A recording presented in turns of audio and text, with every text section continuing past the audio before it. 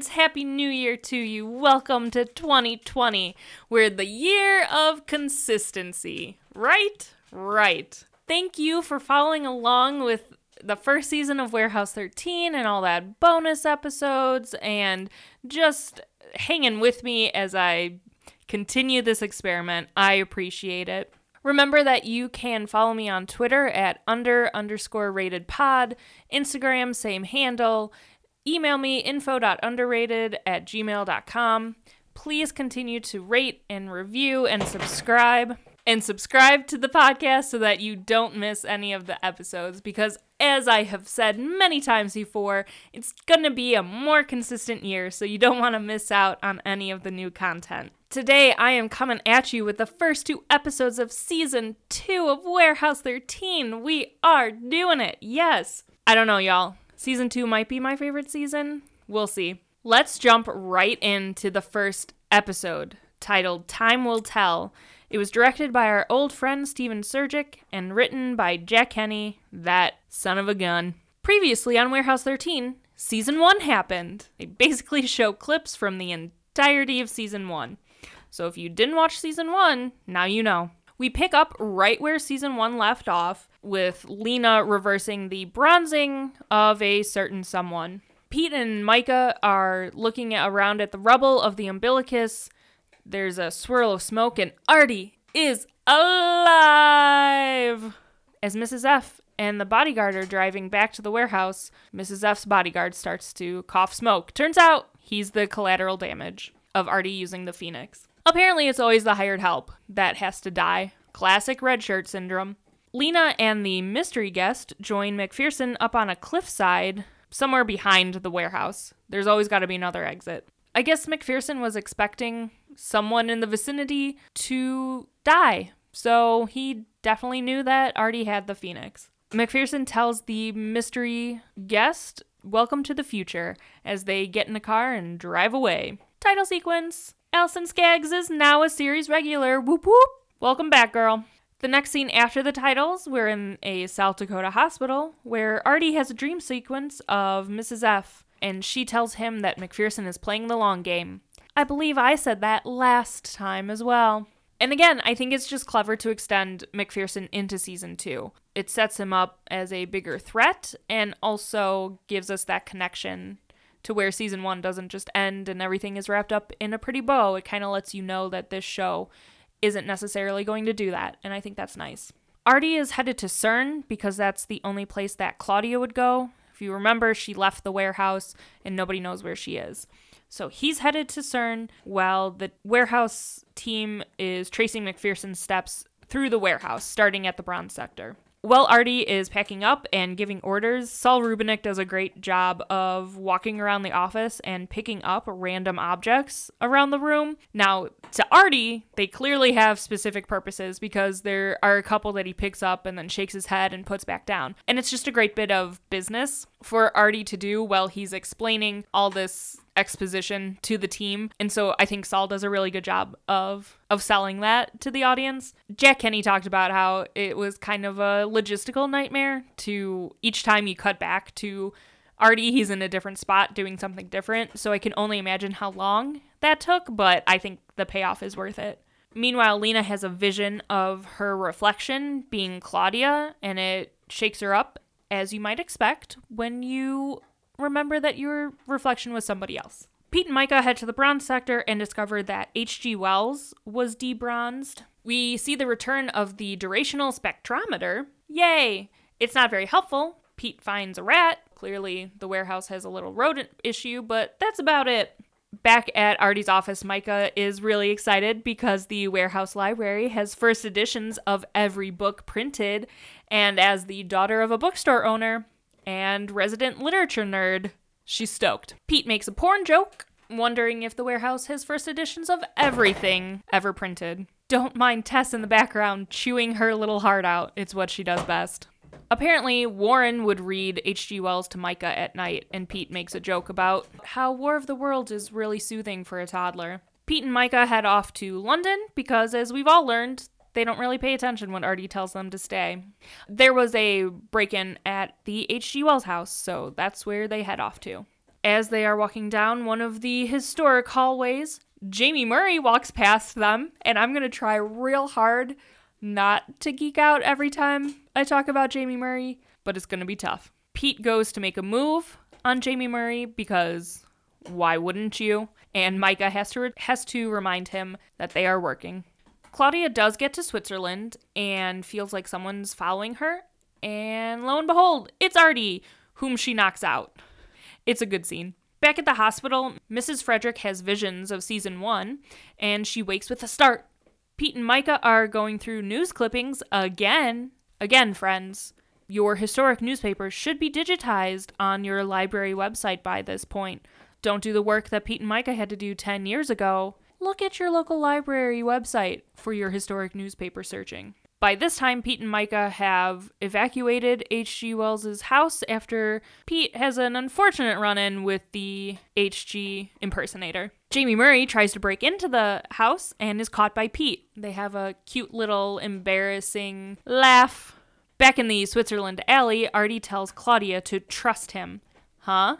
There's our theme, trust. And I'm really glad that they went this route and didn't take the Claudia could be a fugitive. Maybe she actually did it. Maybe she's a bad guy. I'm really glad they didn't do that. I think other shows probably would have extended that for at least an episode, but I'm really glad that they didn't because I think Artie and Claudia especially have done the work. It just makes sense for Artie to trust Claudia first and working with her before anything would make him turn against her. I think it would have to be really dire for him to do that. Now, that being said, Micah isn't so sure, but if you listen to the bonus episode, I think Micah is the last to trust and the last to see these people as family. True to the character, I think it makes sense that Micah would be more skeptical about Claudia's innocence. In true Pete fashion, he starts making out with Jamie Murray. We find out that her name is Helena, and that actually, this is H.G. Wells. What? Turns out, H.G. Wells is a woman. A hot woman who's good with a gun. Another side note, I have a picture of Pete at Tesla Point by Jamie Murray, signed by Eddie McClintock. I'm looking at it right now. This is where we find out that H.G. Wells apprenticed at Warehouse 12 and that she actually met Nikola Tesla at the Chicago World Fair in 1893. So she's the one who brought the Tesla gun to the warehouse. Micah confuses her with a cell phone. We find out that Pete's ringtone is C is for cookie. That seems appropriate. Which allows Micah to get the drop on her, and Micah pulls a gun on HG. After that, they put HG in a chair in handcuffs and a hand caress that is gift across the world. Here's where the hand and eye contact between Micah and H.G. Wells launched a million fanfics. And I will tell you right now that I am firmly on Team Baring and Wells. Spoiler alert, but I just want you to understand the joy in my voice as this goes on. As they are interviewing H.G. Wells, they find out that apparently when you're bronzed, you are still conscious. Being bronzed gives you a lot of time to think. Pete and Micah try to warn HG about working with McPherson and say that McPherson will turn on her, and HG responds that men always do because they are Neanderthals. See the connection right there. Oh man, good stuff. Through a Rube Goldbergian puzzle, HG gets Pete and Micah to open up a secret chamber that has a vest, a very steampunky looking vest in it. After Pete throws a switch, Pete and Micah get yanked up into the sky, get stuck on the ceiling, and HG escapes the handcuffs because she has that skill. And handcuffs haven't changed in 100 years. Apparently, HG is wearing specially made magnetic boots, and that's why she did not get hauled up onto the ceiling. Pete and Micah try to find out why HG was bronze, but she refuses to tell them, and she just says that the world was different, that people could believe in a time machine, but not that a woman could come up with that idea. Actually, HG's brother Charles provided the face for the novels that HG did the research for and came up with. Back at CERN, Josh is walking with a disguised McPherson with an antimatter briefcase, and it's just so convenient that the briefcase actually says antimatter on it. I wonder how true that is. Claudia rushes them, grabs the thimble off of McPherson so that he's exposed. McPherson pushes Josh over a railing.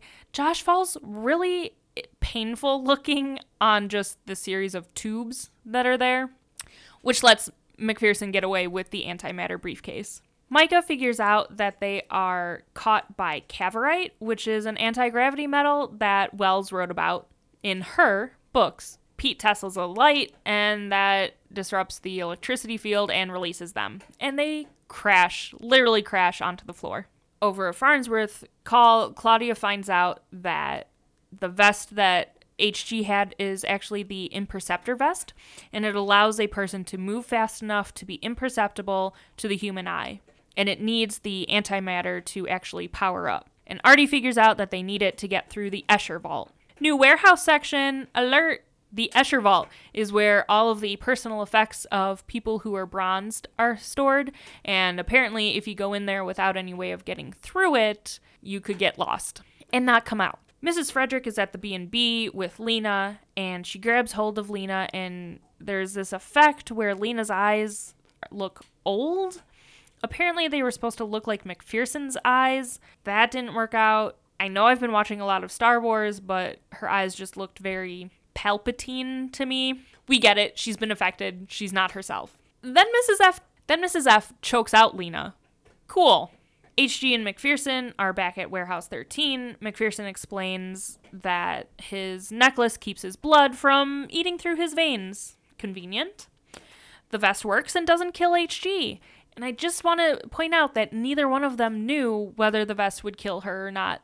So that is the level of crazy that we are operating at, that they just didn't know and just threw caution to the wind. Apparently an agent has been lost in the Escher vault for 20 years, and McPherson says to HG that he hopes she doesn't run into him. So after some teamwork hijinks, everybody converges onto the Escher vault. Micah uses the thimble to pretend to be HG, which lets Pete handcuff McPherson.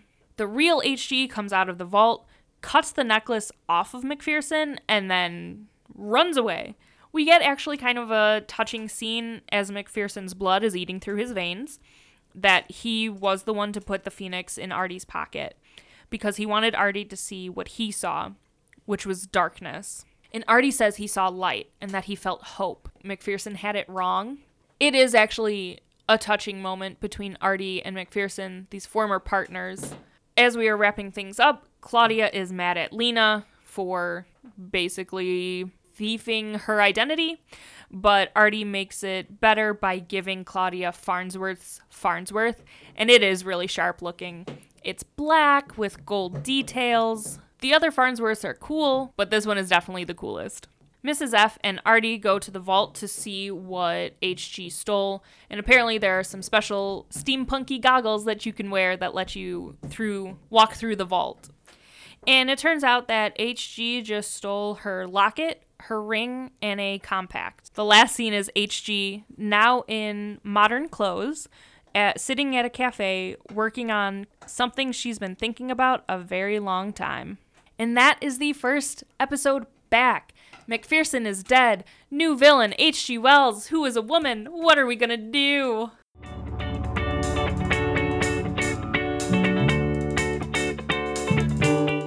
As with other things in this show, I think McPherson gets wrapped up very quickly. Could have been explored a little bit more, but I think Roger Rees's time was limited. I think he was touring with another show.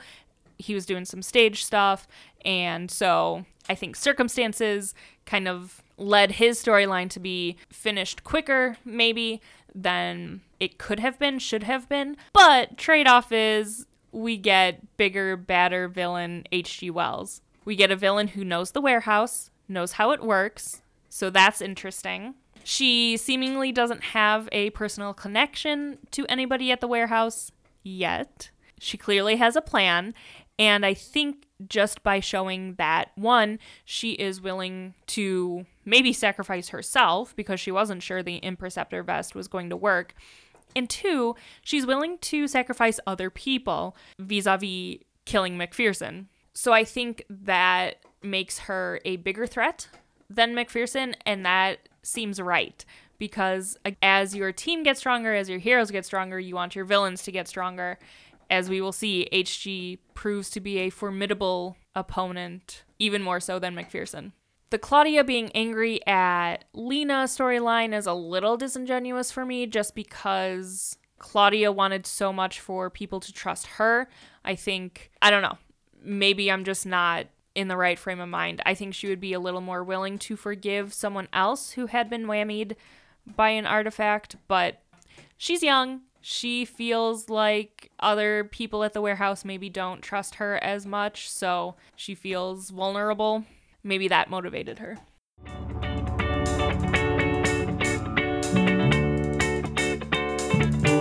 That brings us to episode 2, Mild-Mannered. This one was directed by Konstantin Makris, who won an award for directing Law & Order, and has directed 30 Rock, Orange is the New Black, a whole bunch of stuff. Consummate TV director. It was written by our old friends Benjamin Rabb and Derek Hughes. They wrote on the episode Duped. They're staff writers, and they also write for comics. So it kind of makes sense that they would be the lead writers on this one. The previously section is episode 1. So if you didn't see episode 1, that's what you missed. We open with Pete and Micah walking down the Unnaville main street as Pete is trying to be friendly to everyone that he passes, and Micah is trying to tell him to just give it up. They go to the post office and actually pick up their belongings after 6 months. It took 6 months to get Micah's personal belongings to the post office. Pete's have not arrived yet. We find out that Micah's middle name starts with an O, and this will be an episode-long gag of Pete trying to guess what it is. Claudia is avoiding Lena at the warehouse because she is still upset that Lena took her identity. Artie wants them to put up new motion detectors because isn't that what we do? We get threatened, someone comes through, and so security gets beefed up. Classic cat and mouse game. Claudia tries to make the argument that HG did them a favor by killing McPherson, and Artie replies that killing is never a favor. I think that's kind of rich coming from someone who consciously bronzes people when he knows they are conscious. It's basically condemning someone to solitary confinement for eternity, and I don't know if that's better. Your mileage may vary on that, but I have a difficult time with that. There's a ping in Detroit, Michigan. Someone has been catching bad guys and leaving them tied up and basically in comas for the police to find. Lena stumbles and rubs her temple, so that's definitely not going to come back at all. And Artie sees a vision of McPherson. Everyone is doing great. Side note, Claudia's hair streak is green in this episode, and I believe that means she will not be a part of any special effects. Jack Henney talked earlier about how difficult it is to do special effects around Claudia when she has a streak of green in her hair because it disrupts the green screen, as you might imagine. So look for that. There will be no special effects around Claudia Donovan this episode. Pete and Micah stop at Loretta's, where it's Kaylee and Simon, aka Jewel State and Sean Marr, from Firefly fame, the nerd guests. They are a part of this Detroit neighborhood watch, and Simon, Sean Marr, we find out his name is Sheldon, he says that they haven't seen anything, which makes Officer Kessman, who has been the first responder to all of the instances, their number one suspect. Pete takes 2 pieces of pie for their stakeout of Officer Kessman. Micah wipes Pete's mouth off, and he tries to keep guessing her middle name. I don't know if that was an ad-lib, but I just thought that was really cute when Micah wiped off Pete's mouth, because it is such a thing. It's so not even, like, you don't even think about it. You just do it. Kessman gets a call over his radio, so they chase him down, and they run into this masked man in a purple suit who actually throws a bad guy. Micah asks who that masked man was, and Pete responds that was a superhero. Titles. Apparently, the masked man was the Iron Shadow, the ultimate urban samurai. And of course, Pete knows all about it and is the #1 Iron Shadow fan. Back at Loretta's, we learn that Sheldon was robbed in his house. and that Loretta does not have an artifact in her safe. When asked what he would do with superpowers, Pete makes his second mention of Ralph Brunsky, so clearly Ralph was a real thorn in the side of middle school Pete's. This leads them to the local comic shop because you always gotta find out where the nerds are, right? As they are digging and talking to the comic shop owner, who of course hits on Micah, it turns out that Sheldon actually quoted the Iron Shadow's mantra earlier. Artie tries to give an artifact explanation for why he's been seeing McPherson, which leads to Rasputin's prayer rope. Interesting. As Pete and Micah confront Sheldon, he gets away. Micah figures out that he's altering his density. Claudia, Artie, and Lena have a goo scrubber, so this is a new tool. It basically looks like a hand-cranked clothes washer from, what would that be, like the 40s? Apparently, it is super good for gooing psychically triggered artifacts. After they throw their prayer rope in, Claudia confronts Lena about how Claudia almost lost her family, and Lena says that Claudia's not the only one. They don't resolve anything, but at least they are starting to talk about it. Lena explains that McPherson succeeded in making the team lose trust in each other. Again, this is why I say trust is going to be a theme this season. And lo and behold, it turns out McPherson is still around. As Pete and Micah are talking to Claudia about objects that could cause Sheldon to be able to change his density, Claudia says that there's the belt of Jacob Kurtzberg, aka Jack Kirby, that alters density and gives enhanced strength. And that's not at the warehouse, so they figure that must be the artifact. Sheldon shows up at Loretta's, looks like he's running a little bit of a fever, and Pete and Micah show up. Because as Pete figured out, Loretta is basically Sheldon's Lois Lane. I never realized how quickly travel happens on this show because Claudia shows up basically 30 seconds later with a bodysuit and Claudia invented gloves that should counteract any of the power that Sheldon has. And again, I never realized that people just kind of travel as quickly as they need to on this show, but so it is. The suit causes impotence, so Micah is the one who's going to wear it because Pete refuses. Also, do we think Eddie has something in his contract about how he needs to be shirtless at least one episode? Because he got his shirt off awfully quick to put on the suit, and it happens fairly often. Lena has to explain feelings to Artie, and that maybe McPherson isn't artifact-induced, but maybe he has some guilt or leftover, emotions about McPherson. After that, she stumbles and kind of fades in and out again. Claudia tracks Sheldon to the factory where he used to be an automotive engineer.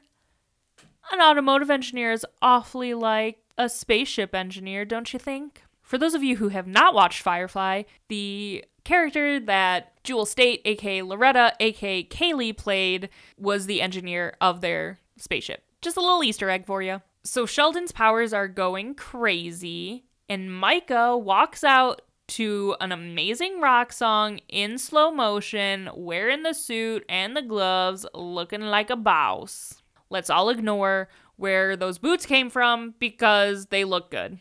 Turns out that the belt is not in fact the artifact, but the trunks are. So Pete has to go and basically pants Sheldon. Claudia snags and bags the trunks. Pete and Micah decide to let Sheldon go, and as Micah explains, an artifact took him over, and he hurt someone that he loves. And I think we can forgive that, right? Right. She's, explaining being a grown-up to Claudia. She gets it. Artie calls up McPherson's B&B room from the agent vault, and McPherson left a letter for Artie. As Artie says that he didn't want McPherson gone, he wanted McPherson back. Even in his most curmudgeonly, Artie still had hope of turning McPherson around and bringing him back into the warehouse fold. A story of redemption, perhaps, for a villain? Keep it in the back of your mind. The ghost of McPherson reads the letter out loud, and McPherson gives Artie a pocket watch that the two had apparently argued over. Claudia apologizes in a way to Lena. They seem to be okay. And then Lena gets her third tremor and calls Mrs. F. As Pete and Micah are putting back the trunks, we see a few other superhero items. We see a green bow, a Norse hammer, and a purple umbrella. I'm not really sure about that umbrella one. Micah kind of gets fed up with Pete's guessing and says that her middle name is actually Ophelia. Pete, of course, makes a boobs joke because he can't help himself. Back at the B&B, say that 3 times fast, Micah apparently orchestrated getting Pete a TV and it looks like an Xbox just until his stuff comes in. And she also managed to snag Iron Shadow, issue number 46, the only one that he didn't have in his comics collection. Aww, because they get each other. And when Micah asks him if this place is starting to feel like home, Pete says it's better than home.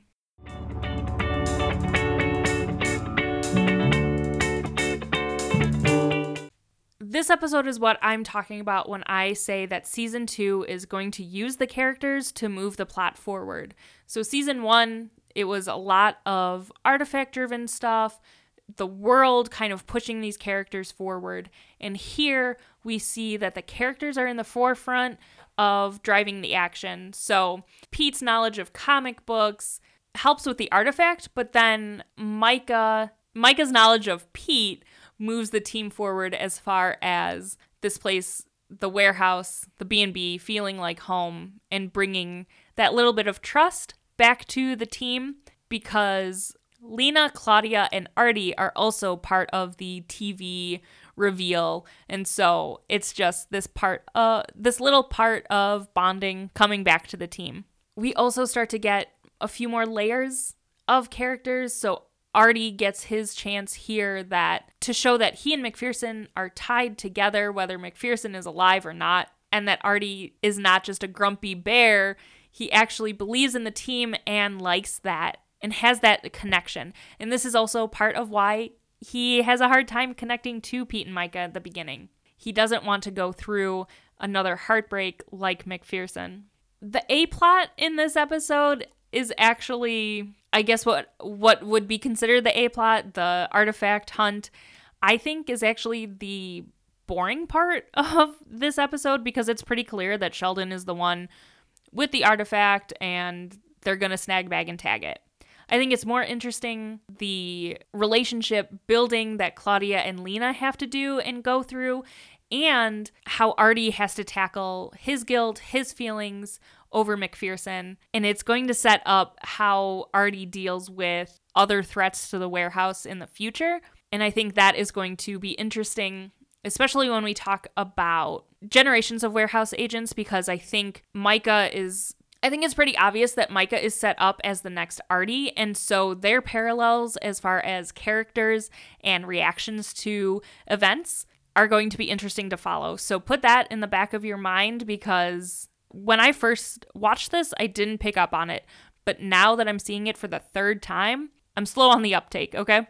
Now that I'm seeing it for the 3rd time and taking notes and watching it more closely, I can start to see these parallels come out, and I think that just adds to the layers of this show.